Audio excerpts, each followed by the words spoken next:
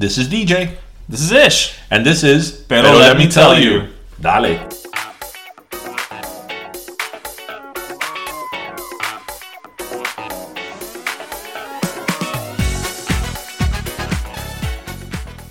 Or is it just... I don't know. It doesn't really matter. Nothing really matters. Except for our podcast. Everything we tell you. I can't think of a rhyme. The only thing I can think of to rhyme with podcast is ass, and I don't think that's appropriate. I want to watch the documentary on Mr. Rogers. When does that come out? I don't know. I know there's a movie coming out. Yeah, I thought it was the same thing. No, I think it's a... I don't know. Well, either way, welcome to Pero Let Me Tell You. Wait. Okay, you need to stop these... I love the cold open. I think it's great. Yeah, the cold open is great, but generally it's me you're laughing at. And remember, I'm stoic. But that's why I feel the audience needs to have a laugh with you before you take them down this very informed road that you've paved for. Okay, great. Well, here we are. Episode number 9. I feel we've been here before. I'm getting the massive sense of deja vu. Let's just tell our listeners, these are our friends and family. So this is the third version of episode 9 that we recorded. Today. So we're not going to get into it, but, there were a couple of interruptions, a couple of intermissions, technical difficulties. Yeah. There was some pan de bono eaten, some Publix cake. So... all that happened today. I feel like so much... we've been here for a while. We've been here about 6-7 hours. Jeez, and thank God that we record this in my house and not a studio, because we'd be paying OT. Yeah. So here we are, episode 9. For you guys, it's the first time. For us, it's like the third time, and we're totally not kidding. But it feels like the first time. That's because we're easy like Sunday morning. It's true. I don't know. I don't let some blind woman make a horrible bust of me like she did for Lionel Richie in the video for Hello. That's hello, not breezy like Sunday morning. Yes, I know, but I'm just putting it out there. I don't want an ugly ass bust. Well, again, welcome to episode 9. Here we are. And I think that before we get started here, you have a little bit of an update on your whole service animal, that you've become the service animals ambassador. Yes, I've become like San Lazaro, like the patron saint of animals, apparently. but the difference is that while he, is a patron saint of animals who need help, I'm the patron saint of animals who can't get on a flight. Mm-hmm. So I was talking about support animals, the poor, peacock that continued to be flightless, the hamster got flushed down the toilet, pobre. Although I think hamsters, if anybody's equipped for going down the tubes, because they crawl in those little tube thingies in their cages, hamsters could probably do it. But anyway, United Airlines not been having a good week. They have basically rerouted 2 dogs, one of them to Japan. Another dog was put into an overhead compartment and died. And I just have one question, why does United Airlines hate puppies? I don't know. Doesn't everybody like puppies? You know what? No, not everybody loves puppies. Is United being run by a cat person? I've met soulless people that do not like puppies. I don't trust people that don't like puppies.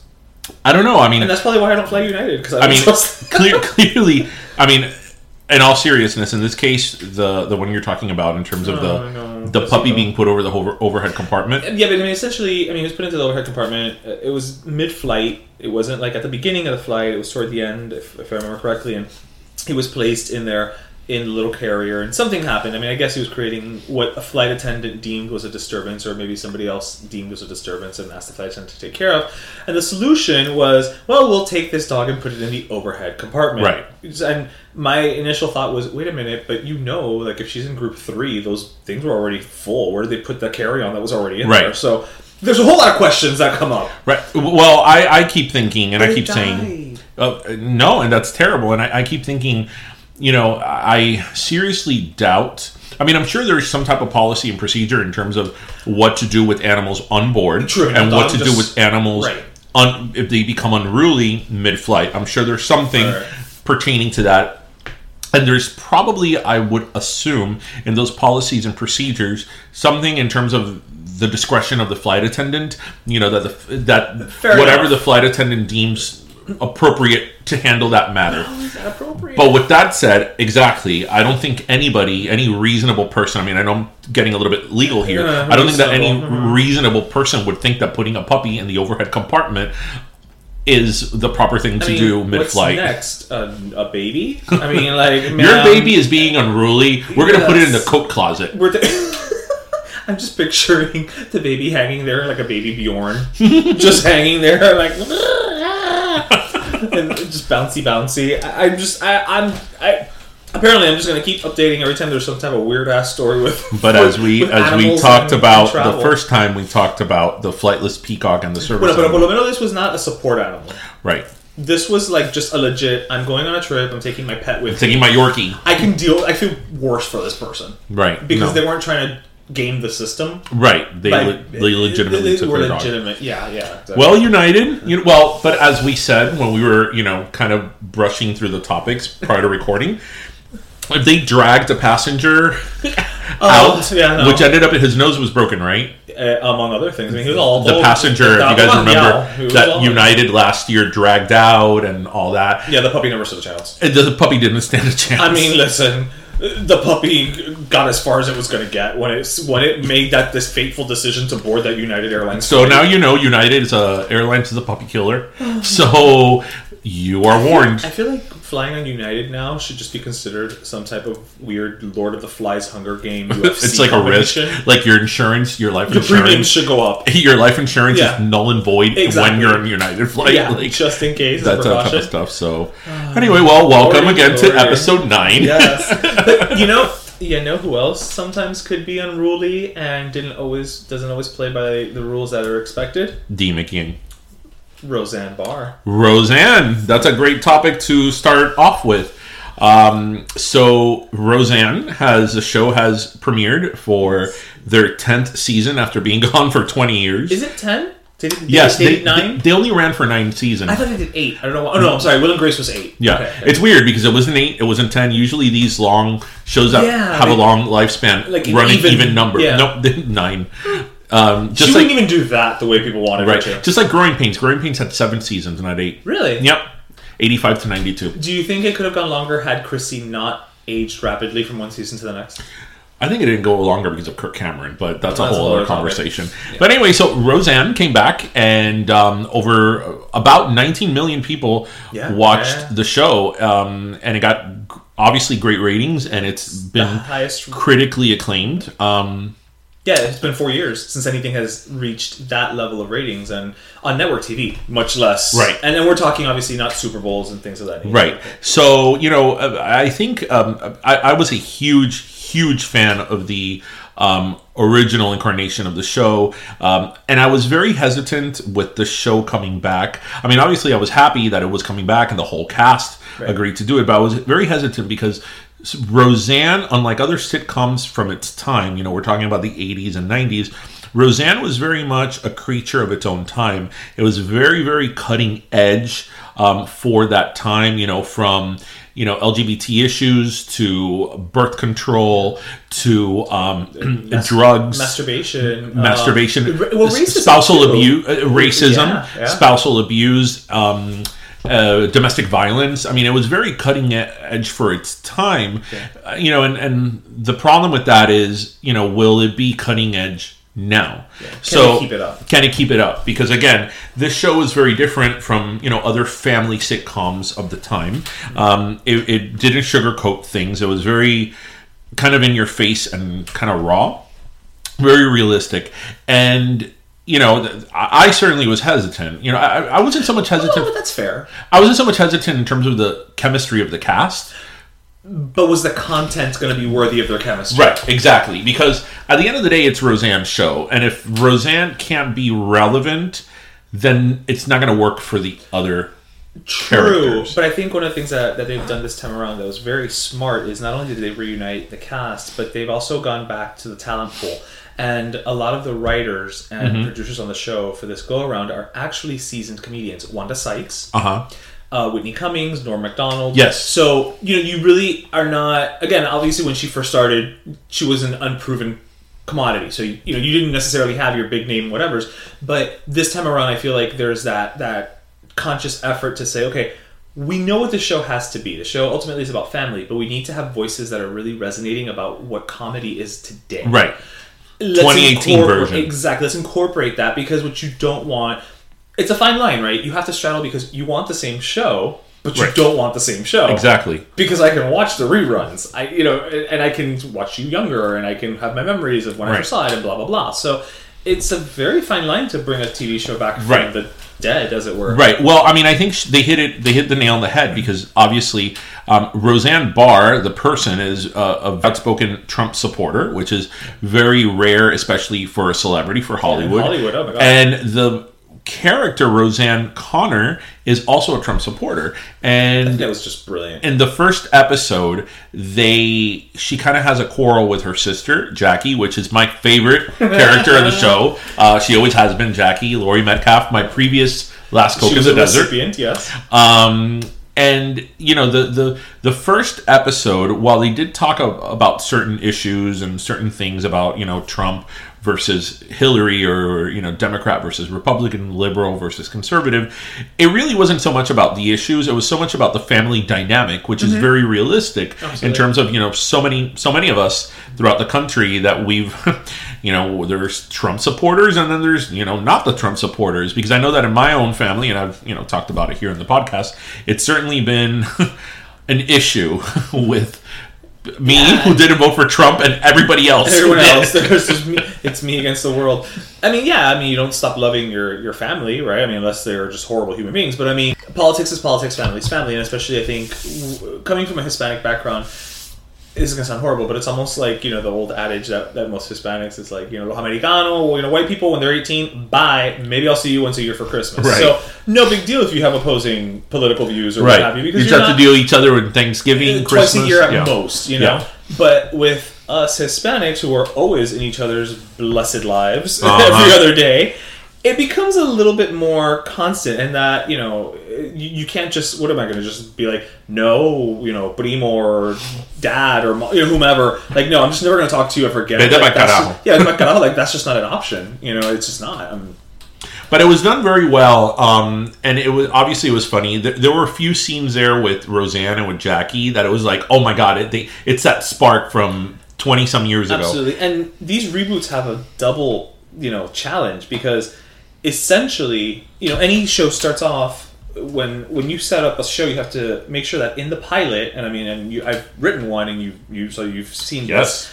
You have to make sure that everybody understands who the characters are and what the situation is, and what the setup of the show is, right? So you have to do a lot of table setting, but it can't be expository. Mm-hmm. It has to almost seem like everything is already happening. You're just dropping in on these people's lives. Now you're caught up to speed. Mm-hmm. Let's go. Mm-hmm. With these reboots, they essentially have to do that twice, because they can't take it for granted that everybody knows these characters, right? So you have to reintroduce them.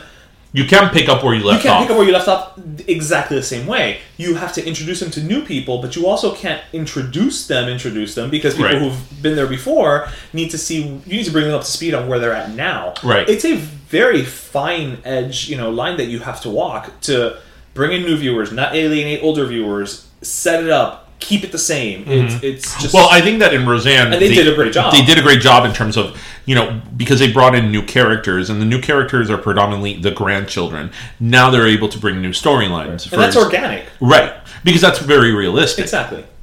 Because, for example, they aired 2 episodes, and the second episode... Are they always going to air 2 episodes, or no? This is just the premiere thing, right? I think it's just for the premiere, yeah. The second episode, the main, story arc of that episode was that Roseanne's grandson, he's about a 10-year-old boy, and he likes to dress in some, girls' clothing, which is very relevant today. Absolutely. He dresses like Liza Minnelli. He does. And all of his clothes were like spandex sparkly pants and needs scarves. Like that black, black sparkly thing she always wears. That tunic thing that she always wears. She's like, Mama, it's Liza with a Z. I don't know, that sounds more like Cher. But anyway...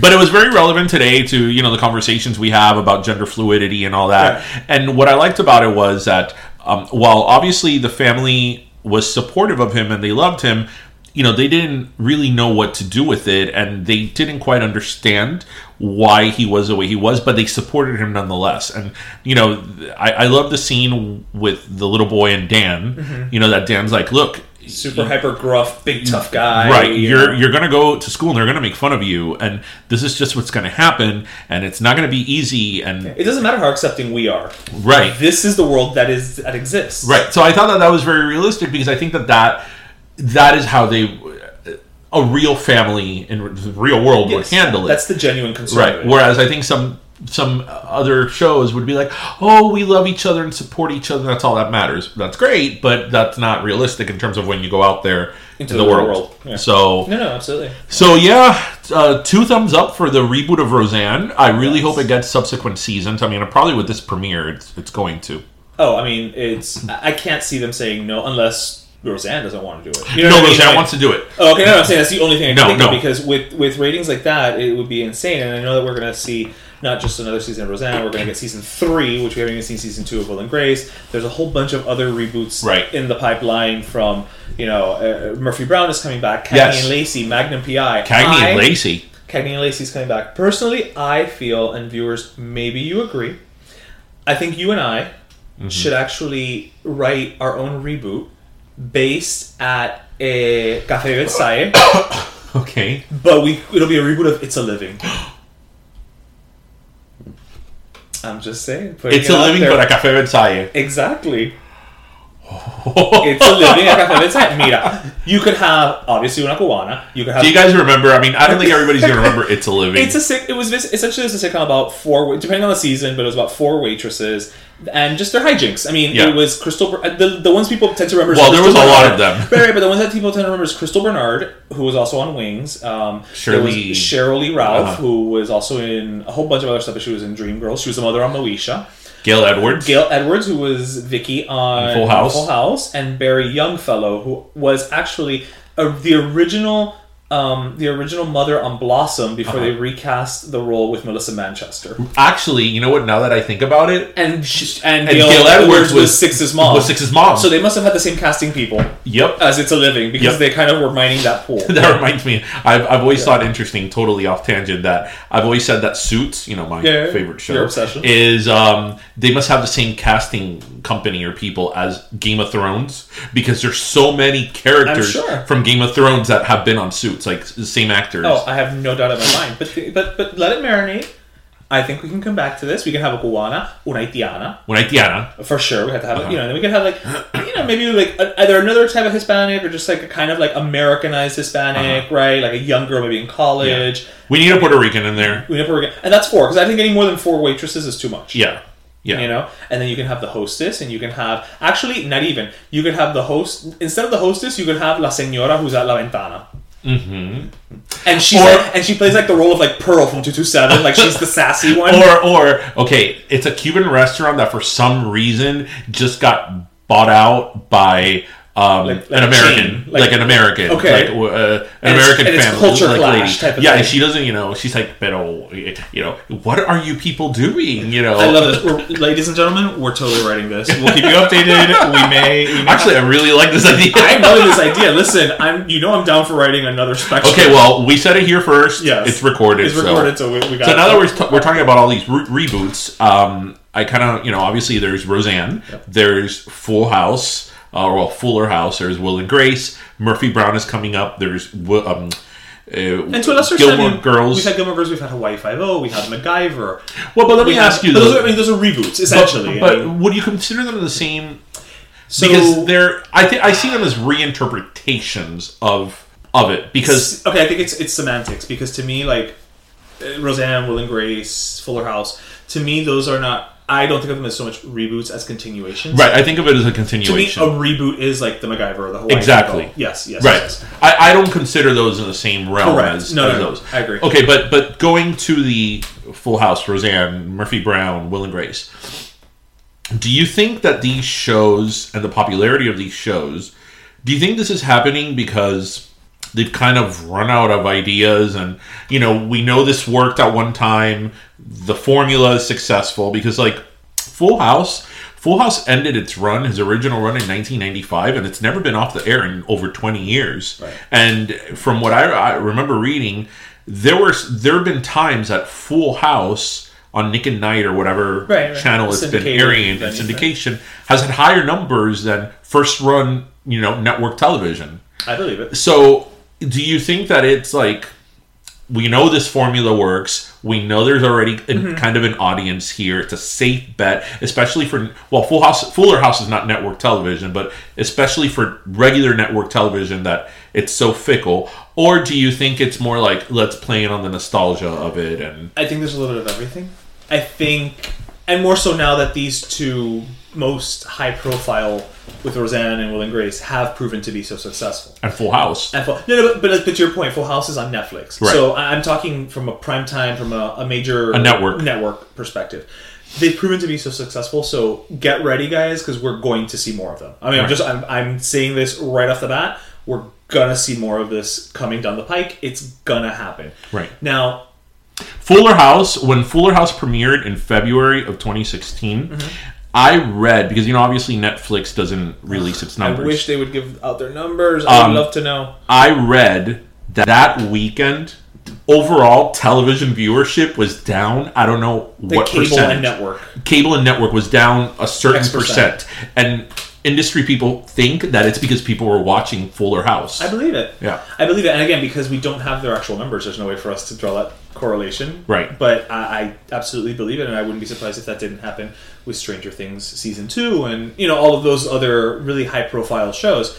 But I think there's a big part of it that, we've seen this continuation or modernization before.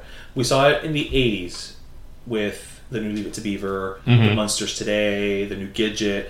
But what happened is it was taking place in syndication because that's where these shows were living before. When you mentioned that, it's funny because I see what you're saying, but I had never thought about it, and you're right. That was at that time in the 80s. I remember the new Leave It to Beaver in the 80s. And it was pretty much, if not everybody from the original cast, the majority were. And you know which else that you mentioned, I completely forgot, was brought back in the early 90s, late 80s, the Brady's. The Brady Bunch it was an hour-long drama on CBS. Yeah, that totally did not work. This isn't... Because who doesn't want to see Marsha become an alcoholic and crash her car? I don't. And it wasn't even real Marsha. But... It's fake Marsha. It was fake Marsha. And then she went off somewhere with fake Jan from the 70s variety show. But that's... so this isn't new, right? But we're seeing it now on this bigger scale. And I think what's happening is because TV viewership, network viewership is down so much, or it's become so fragmented and segmented, these executives are just like, you know what?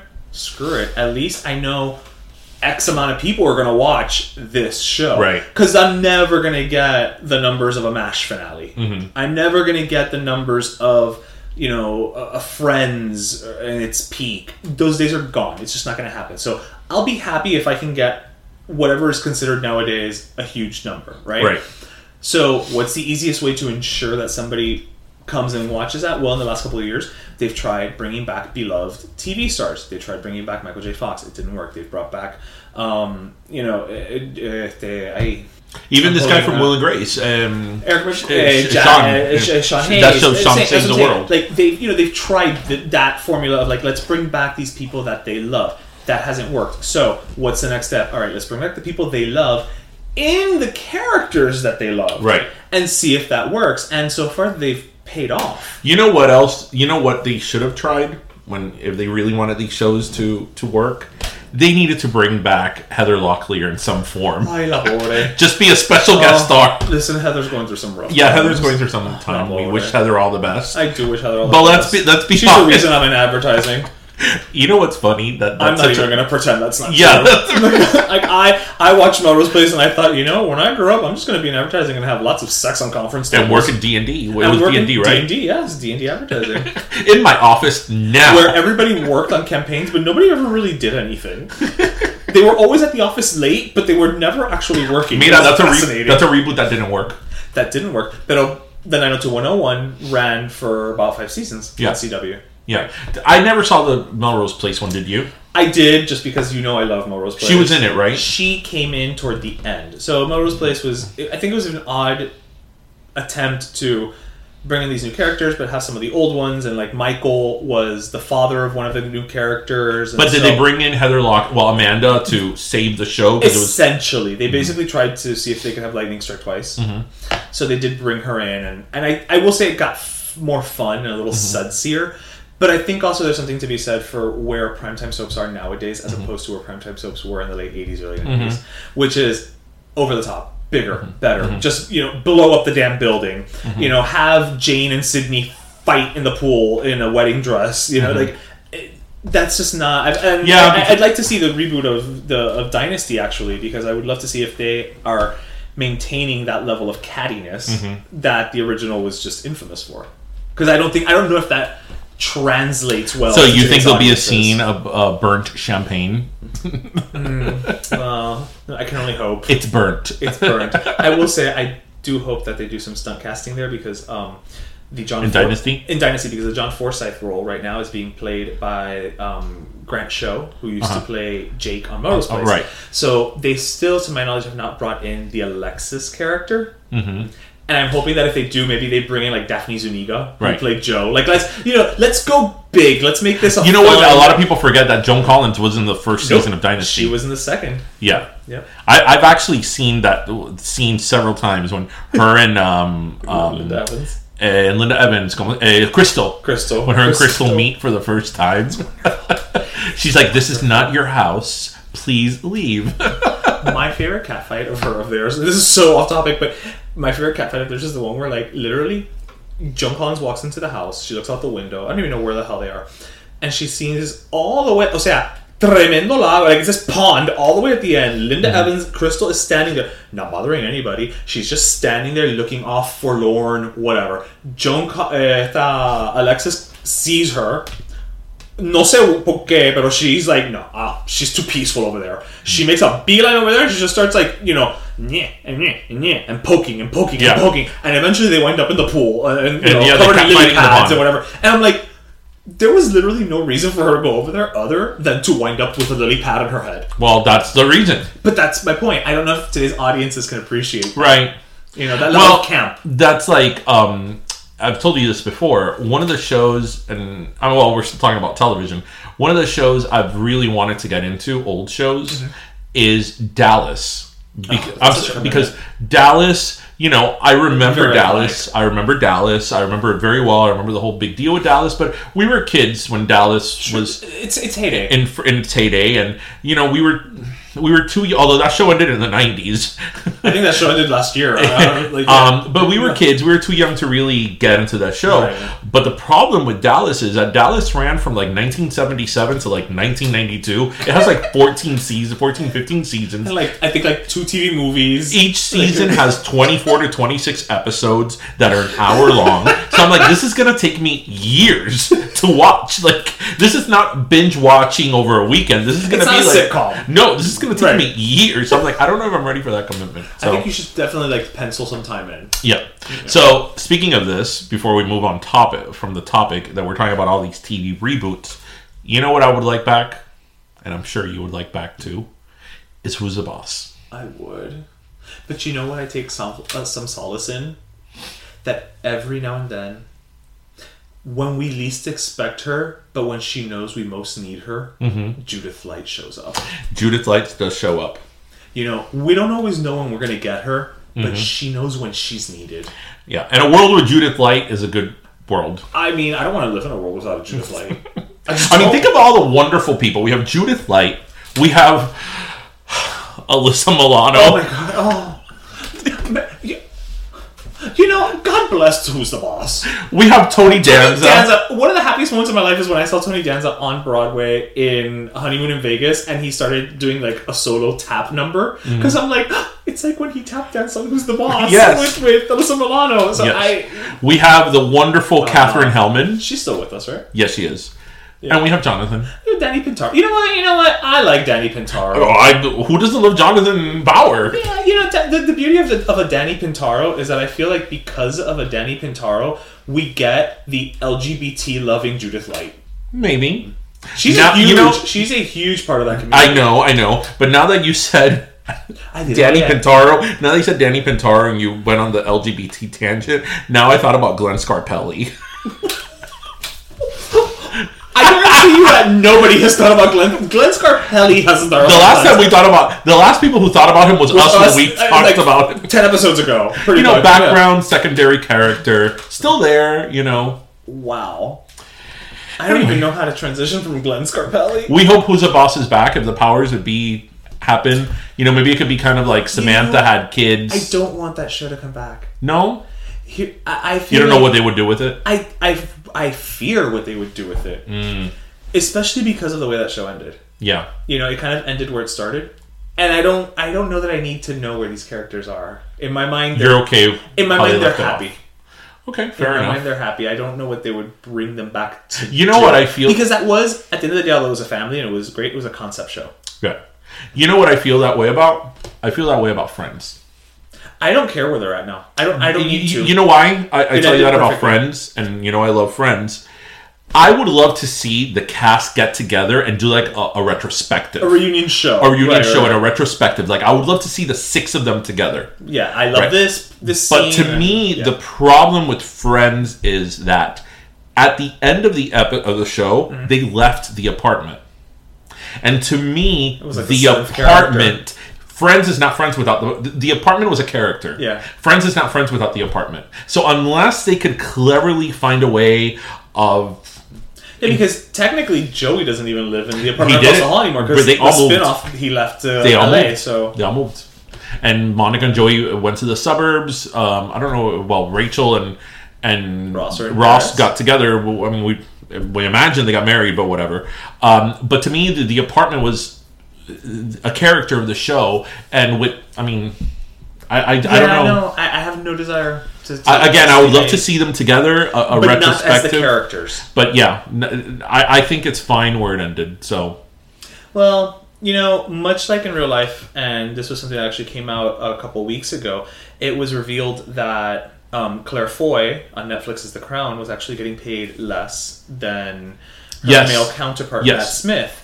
And Doctor Who. Yes, Doctor Who. And while that's a big deal, I think it's an even bigger deal if one considers that on average, women spend every year a good almost $1,400 more than men. You don't say. Across. Wow, that was not very well acted. Can you tell us the third time we've had this conversation? As you know, I have my day job in advertising, and one of my clients is working on a social awareness campaign right now that's called Axe the Pink Tax. It's actually a website, axethepinktax.com. I'm sorry, I keep thinking Pink is the new blog. Go on. Whoever catches that Pink is the new blog reference, bless you. Yes, and God bless Trent Venegas. Thank you for just existing and putting that out there, because he loves Britney the same as I do. So we're what it is right now. We're Britney brothers.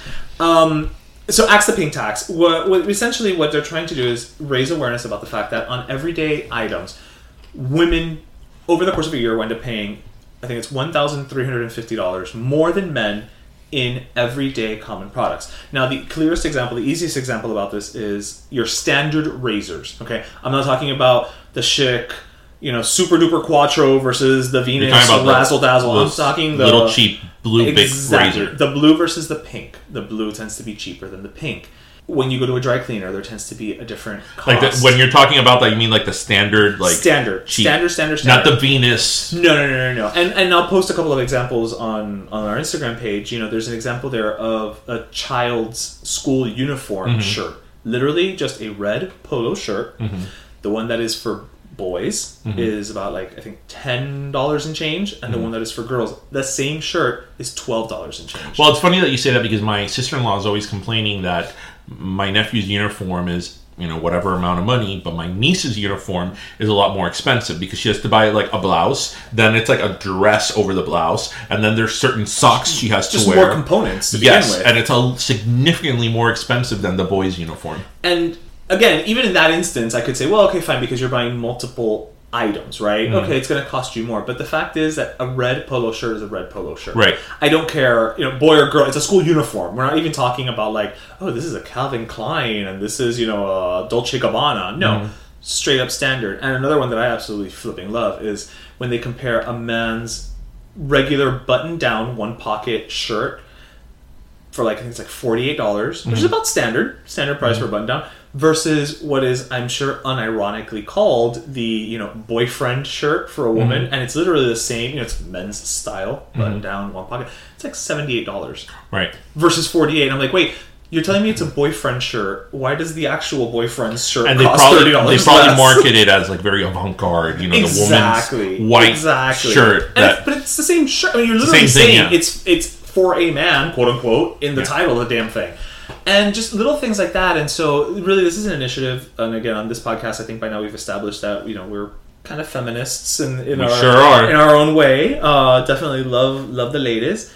But it's about bringing this awareness, and so if you go to that website, they're going to be pushing this out this month, because obviously April is tax season, tax month, and so you want to axe the pink tax. This is the first step towards really just raising awareness of this, because a lot of people don't know it exists. At this point, honestly, I didn't. I mean, I guess I didn't stop to think about it. I haven't stopped to think about it because it doesn't apply to you. I hate to sound ignorant, but it's not something I really had seen. I will tell you that I don't buy cheap hair products. Anybody who has seen his luscious lion mane will know that to be true. And I find that like a lot of like the male-oriented shampoos are cheap, and the more one size fits all. It's a shampoo / body wash / use it for your car. Yeah, it's yeah. You could clean your dirty bits and your hair. Exactly. Yes. Whereas like not even like salon brand shampoos, but just like Aussie, Dove or whatever, they're significantly more expensive. I mean, I like, for example, that I can think of, like Irish Spring body wash, which sometimes I get, and it's a huge bottle. You use Irish Spring to wash your Lucky Charms? I do. I do, and I sing while I'm at it. I totally want to see what that is like. Me Lucky Charms. I'm gonna hide just like a little audio recording thing and just have. I want you to sing like Danny Boy, the pipes. Ay, Dios mío. ¿Cómo dice que dijo? Johnny Boy. Sábado gigante, mejor pretexto para quedarse en casa. Anyway, you know what? That's something we should have. We should do We should have like an homage to Sábado Gigante, because Sábado Gigante was a big part of our lives, but especially I watched Sábado Gigante till the very end. But enough about that. Anyway, but yeah, Irish Spring, like the big bottle of it is like maybe $3, $4, and it's funny because then like the Dove, like cream, whatever, it's like $8, $9. Right. Well, I mean, significantly more expensive. And even there, I mean, we're talking about there may be a difference, because I mean, maybe the Dove might have some type of like argan oil, right? Or enhanced oils for moisture, whatever. I don't know, but I mean, at the end, I'm even talking. Now that you bring up those products, I mean, the men's like a deodorant, I think, has 0.x amount more ounces than women. So essentially, women are fundamentally spending more money on deodorant because they have to buy more of it because there's less in the packaging. The funniest one, and again, I'll post a link to this article. The funniest one I saw is that there's a quote unquote female and a quote unquote male walking cane. Oh boy. And the female one is more expensive than the male one. And I'm like, how do you even assign a gender to un batón? Is it un batón? That's what I'm saying. That's exactly my point. The only difference would probably be like maybe one's blue, one's pink, right? Like, digo yo, I don't know, but I'm just saying, like, even things that I thought batons were just black. Well, clearly they're brown or metallic or lo que sea. Right. But, even something like that. So we'll be posting some stuff, so you can post on your social media to share. And really, it's just creating awareness. And I think the next step, obviously, guys, would be to just spread the word and tell more people about it. Visit the site and reach out to these companies. Literally Procter and Gamble. Well, yeah, Procter and Gamble, Colgate-Palmolive, Unilever. Write to them and let them know.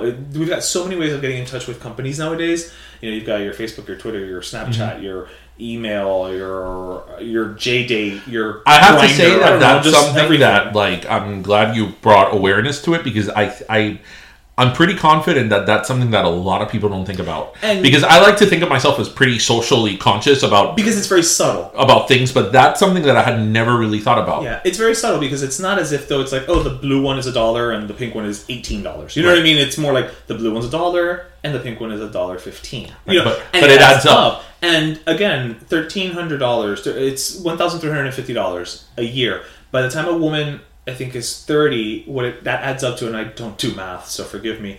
It's approximately like $40,000. Yeah. By the time you're 30, that's fresh out of college, more or less. That's a salary. Yeah, that's a lot of money. That's a lot of money. Wow. So, and guys, if you think this doesn't affect you, if you're married and you share a bank account with a woman, that's almost $1,400 less a year that you guys have jointly to take a vacation, to maybe, eat chicken wings. Eat chicken. Oh yeah, that's a hell of a lot of chicken wings. Oh. $1,400 de chicken wings. I mean, that better be a hell of a chicken wing. No. For $1,400. That's like free range, free from antibiotic, organic chicken from the fields of Shangri-La. That were fed, with magic corn. Oh, magic corn. Magic corn. Well, no, I mean, actually, I'm glad you brought this up because, again, it wasn't something that I knew. And, hey, the point of our podcast is to inform our listeners and have discourse. And again, thinking of it from a different perspective, women are already making less than men. On average, there are some women out there who make more, obviously.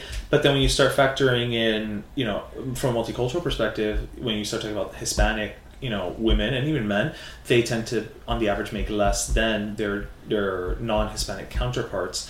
That's really when it starts to add up. And I think that's, again, as two Hispanics, that's where we start to think of it from a different angle. We start to analyze it from not just that from that perspective, but we start to really see a lot of things from that perspective. That's how we really color our view at the end of the day. Well, because we're still shafted a little bit as Hispanic or Latinos or whatever you want to call it. And not in the fun way. Oh my God.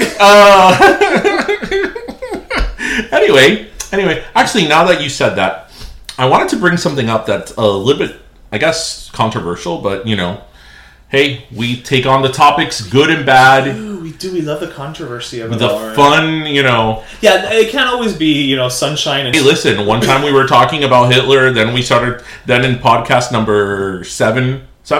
8. We've done so many, now we're starting to blend together. Number 7, we talked about nothing, and then... Yeah. Listen, we are like the box of chocolates. You never know what you're going to get. or La Lata de Royal Dansk. You open it up, thinking you're going to have a Danish butter cookie, pero de verdad son los hilos y los alfileres de Mima. And that little tomato thing. The little tomato pincushion. And then you open up and like, ay, Mima, ¿por qué tú tienes tanto hilo? Anyway. Damn it, now I want a Royal Dansk cookie. Royal Dansk. You know what that reminds me of, right? What? It reminds me of Jennifer Coolidge on Friends. I mean, dance classes. Can you believe it? You look positively ghastly. Actually, you know what's great? So it's an episode of Friends. It's in the last season where Jennifer Coolidge, she guest starred in Friends, and she was a riot as a guest star. So online on YouTube, you just put Jennifer Coolidge Friends. So there's just maybe like a 4-minute video of like all her lines, like every scene that she was in that one episode, and it's freaking insanely hilarious. So I like to give in each episode a little YouTube tidbit to our listeners, We're a hyper-connected society. But anyway, what I was gonna talk about. So now that you mentioned Hispanics and how we still are you enjoying your bourbon there? I am. I mean, there's not much left, but yes. And meanwhile, I'm drinking water. It's like a thimble. But anyway, on how Hispanics, we're still shafted, like many minorities. And again, we don't always see that being in Miami, right? Because here we are the majority, right? So we have a false sense of what it is to be Hispanic in the U.S. to a degree. To a certain extent, yes. And I, in part because I did grow up in Miami, and I think also in part because of the way that I look. I'm fair skinned, have green eyes. I can blend in, right. But then, they hear me talk and and you do not. I do not blend in. Exactly. But anyway, I could kind of blend in. I don't scream stereotypical Hispanic from the way I look. You're like that shade of white paint that you think is going to match the wall, but then you put it on and you're like, damn it dries too dark. That is such a... Oh, it's blanco. Uno toquecito a la pared. And then it's white. And then you put it on the wall. It's like, that's not white. It's like a taupe. It's like a sand, Arabian sand, white or whatever the hell. Anyway, so, but, and I'm sure that you have gone through this as well. Yes. I mean, I know that you lived here and you lived in New York. New York is kind of the same as here, that it's a melting pot. To a degree. I lived here and I lived in Michigan, which I loved. But very different than New York. But very different demographic. So my experience there was a little bit different. But where I'm going with this is that every now and then you're reminded that people see you differently than how you think they see you. Cool. And I had an event, a situation a few years ago where there was somebody in my life at that time. I had met this person's family, and they were very, very nice people. They were very, very affluent people, but they were very nice and very modest. For being such a affluent family, they were very modest. Right. But after the election, Derry no longer speaks to Scott Baio's family. I'm on team Nicole Egger. Team Nicole Egger. Yes. So well, I would be on team Nicole Egger. So. But anyway, so these people were very nice. Again, very affluent, completely different. Upbringing, different experience in mind, different perspective on it. But again, very nice people. And one time I was at an event with one of this person's family members, an aunt of his, and very nice lady, and she you said nice so many times. I'm wondering if she's just got be a cold bitch. Right? No, but you know why I make sure to really emphasize that these people were nice, because it's not coming from a place of malice, right? Because a lot of times when people say negative things about you or say stereotypical things about somebody else, right. They think that they're these ignorant son of a bitches, Right. Blah, blah, blah. But a lot of times, what's the saying? The road to hell is paved with good intentions. Yes. Sometimes people that don't mean badly end up saying something inappropriate. Right. But anyway, so that's my life. This lady, we're talking there about how I went to law school, and at that time I had established my own firm and kind of a little bit about that. And obviously she knew that I was Cuban and that my parents were immigrants and all that. And she asks me, "Oh, honey, are you the first person in your family to go to college?" And immediately, these split. I had a moment where I was like, did she just say this to me? You get defensive. Did she just say this to me? Because I automatically your thought, armor goes up. If I was white Caucasian, would this question be coming out of her mouth? She wouldn't have asked me that. Right. Absolutely not. If your last name was Johnson. Right. She would have not asked me, "Oh, sweetheart, are you the first person in your family to go to college?" Of course she wouldn't have asked me that. But because she knew that my parents were immigrants, right. She assumed that, we all either picked strawberries or cleaned hotel rooms. Which that's all there is to do in Cuba. Right. In their defense. Which there's nothing wrong with doing that, but that's the assumption, right? So you know what I told her? I told her, actually, I'm not. In fact, we're four brothers, because I was lumping in my two cousins in there as because they all grew up together. I have two cousins who we were raised in the same house, so with them and my brother, the four of us are brothers, and they're all pretty close in age too. And I said, actually, no, I'm not. I'm an attorney. I have a brother who is executive vice president of a major national bank. I have another brother who is director of MIS operations for one of the largest hospital systems in South Florida. And I have another cousin who's an Emmy Award-winning journalist. And none of this are lies, people. These are all true. These are all true. Yeah, don't think that this was him trying to just pull something out of his ass. No, these are all very true. So, I'm not the first person in my family to go to college. She was like, oh, okay. But it made it very clear to me there, and again, this very nice person, it wasn't, that made it very clear to me there that their image of us, the stereotypical image, is that I did come from a working class family, and so did you, and that's totally fine. But their image is that, we're Ay, lo pobrecito. oh yeah, they probably, she's a maid, the mom's a maid, right. and and maybe he had to go to like community college, which again, there's nothing wrong with that. There's nothing wrong with it, but that's the assumption. The perception. That's the perception, dude. I hear you beyond loud and clear. The amount of questioning statements that I get, because I do a lot of multicultural advertising from clients, continues to astound me in the year 2018. The biggest thing with me is that, again, a couple years ago, the census came out and showed that Hispanics were going to be the largest minority, and so companies are always very reactive. It's like, oh, well, this is going to be important. Okay, we need to do this, but then they don't really want to do it, but they have to do it. You know what I'm saying? So it's one of those, like, when you start talking to them about things, they kind of just look at you like, can't I just buy Univision and Telemundo and check the box and call it a day? You're done. And like, that's not what it's about. But one of my bosses, who also has a strong background in multicultural communications, marketing, advertising, one day recounted to me a story that she had with an automotive client where, she's there trying to make the case as to why they should expand their marketing and their communications to really proactively reach the Hispanic Spanish language consumer. And she says that this person, again, we are talking about the head of a marketing department at a major U.S. automotive company, with no irony, no, wink wink, no, right, with a straight face, basically said to her, Hispanics buy new cars? Now, oh my god. Where's my water? I need to drink water. I'm gonna shout her out, actually. Joy Tyrell. She's one of my bosses, former bosses. I love her. She is maybe 5'1" in heels, okay? She is the definition of a spitfire. She is just one of the most beautiful human beings I've ever met in my life.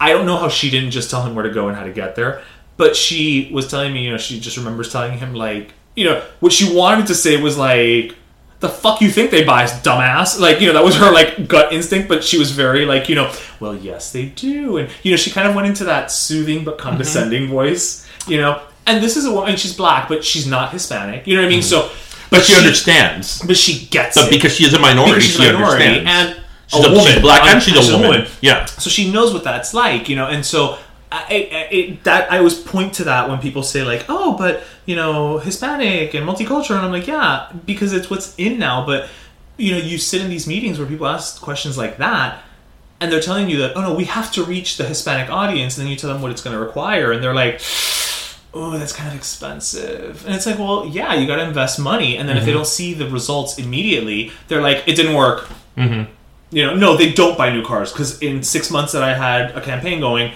I didn't have, a busload of Nicaraguans show up at my dealer and, all buy Lexuses. Right. Like, that's not how it works. And so, kind of to your point, where it's like, how dare you discredit me just by, saying that I can't afford something, or that this doesn't appeal to me, or that I didn't achieve this based on just but that's that I why have so many vowels in my last name. That's why, like, it's a matter of subtleties. Because I think a lot of people, it's not that they're, flat out racist or ignorant, or they try to be an asshole. It's those subtleties. Like I said, would she have asked me that if I was white Caucasian? If you were Michael Jones. If I was Michael Jones or Michael Johnson, that my family came from, Connecticut.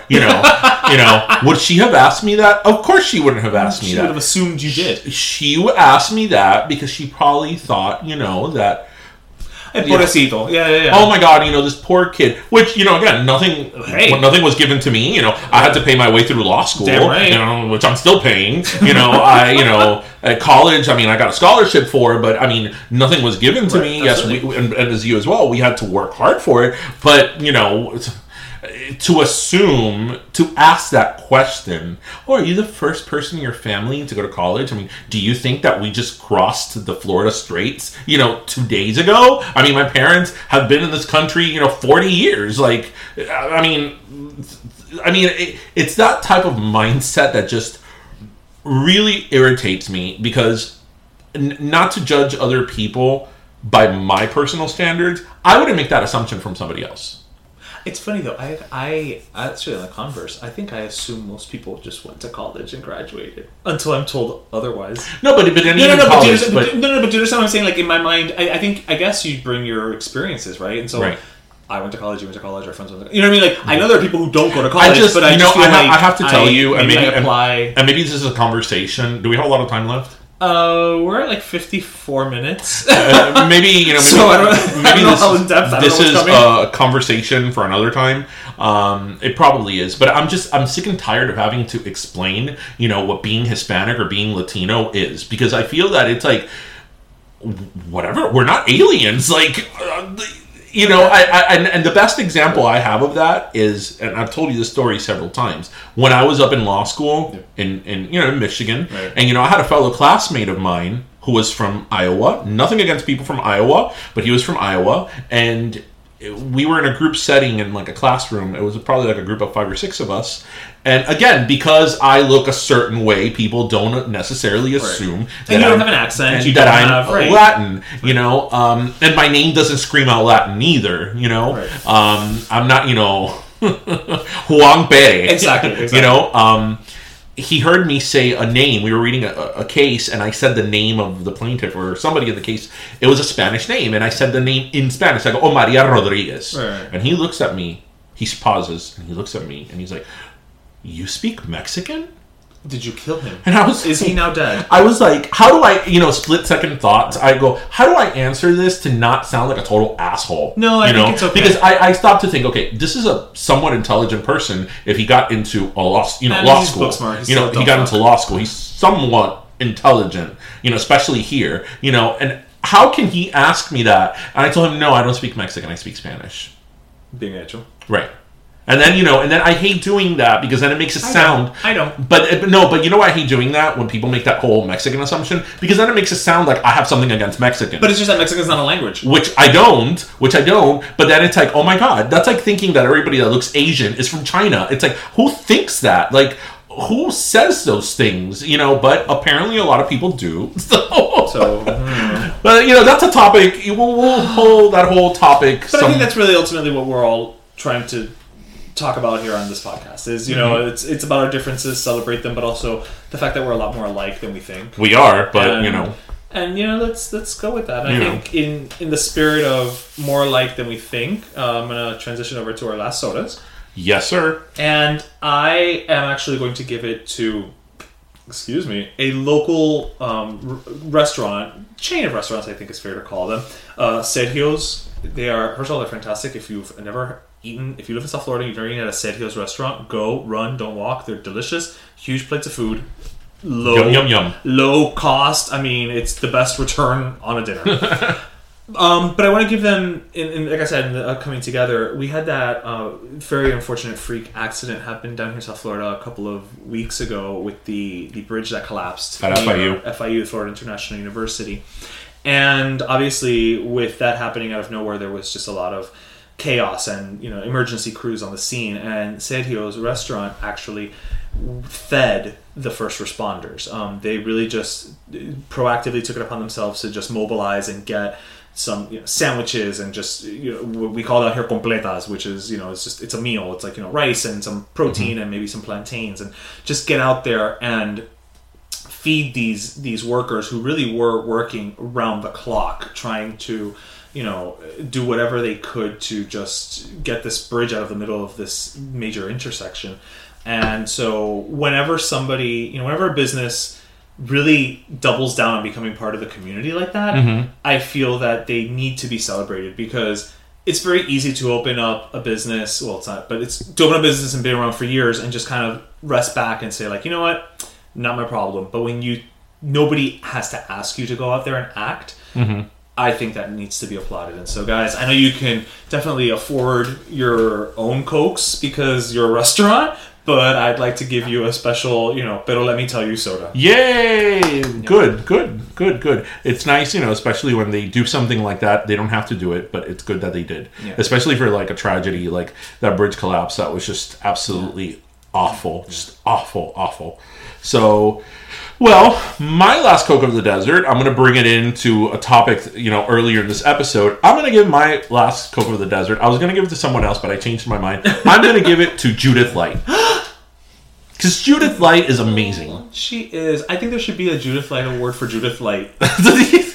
Judith Light gets the Judith Light. Every year. Judith Light gets the Judith Light Lifetime Achievement Award. Every year. We for being Judith Light. She was obviously, we love her as Angela Bauer and Who's a Boss. But, she's done a lot of things. So she's one of these people that, she's kind of under the radar. She doesn't headline things, but she is kind of under the radar, but in a good way, because she did, she was a judge on SVU on Law and Order for several years. She did a million Lifetime movies in the 90s after the Ryan White story. Right. Yeah. She was on Ugly Betty. And now she's on Transparent, and she's freaking amazing on that show. She's been nominated for Emmys or whatever. She's been nominated for Emmys. She won a Daytime Emmy for her performance on One Life to Live. She's won a Tony. Right. That's about it, but she does, and the thing with her she's is... an E.T.? Not an E.T. She's not an EGOT, she's an E.T. I would love to see her in that little E.T. drag thing when they put him through, just be great. The beauty of her also is that as big as a name she is, she still, you can tell, enjoys her craft. And she does a lot of off-Broadway, one-woman shows. Shaved her head to play, the lead role in Wit. This isn't somebody who very easily could have just coasted on Angela Bauer for the rest of her career and just, I'm going to be the sitcom mom until I can't be the sitcom mom, and I'll be the sitcom grandma. Right. And there's nothing wrong with that, but she didn't just kind of rest back on that. She's really demonstrated a hell of a breadth. A range. Yeah. Good. I love her. I mean, obviously, my soft spot for her is Angela Bauer, but she's great, and every time I see her in something... your soft spot from her from Phenom. Oh, from Phenom with Ashley Johnson from Growing Pains, because it was Who's the Boss meets Growing Pains, who's now on Blind Spot. Yes. So I'm happy Ashley Johnson's out there working and consistently. And she had an uncredited role. Was it in Spider-Man? In the first Avengers movie. For some reason, there's a close-up of her. Yeah, cringing as she's about to get. Oh my god! Wait, Captain America. We're ending this episode without mentioning Pia Zadora. Oh no. We can't do that. We cannot do that. Okay, guys. So we just mentioned Pia Zadora. So as you know, our goal is to get Pia on Dancing with the Stars. So definitely, when you're reaching out to us via all of our social media platforms, Facebook, Instagram, or on Twitter with @PeroLetMe, please make sure to use the hashtag Pia on DWTS. Oh my god, that was a close one. It was a close one. We were about to wrap this up, and Pia Zadora mentioned. We can never forget the Pia. No, we would have to go and record this episode for a fourth time. Let me tell you something. It's almost midnight. I don't think I could do that at this point. But this is what we'll do for our faithful listeners. You know what? It would probably be a great episode, though, because you and I would both just be hallucinatory at this point. Pero what? Pero let me tell you what? It would be like that time when we were driving all through the night back from New York. Yeah. And all of a sudden, you could, for the first time in your life, do accents. Yeah. Yes. Remember, I could do accents, and I started seeing people on the road that weren't there. But he didn't swerve. But I didn't swerve. So that makes me very nervous to think that he would just mow people down on the street. And here we are today, therefore I got us here safely. Got us here safely. So... Yes. Anyway, on that note, here's episode 9. Yes. We will never forget episode 9. Yes. And so thank you so much for tagging along with us. So grab your croqueta, your pastelito, and your jupiña, and have a great day. And thank you for joining us again in Pero Let Me Tell You. And we'll catch you next time. Take care, kids. Bye. There's a time for love and a time for living. You take a chance and face the wind. Open road and a road that's hidden. A brand new life.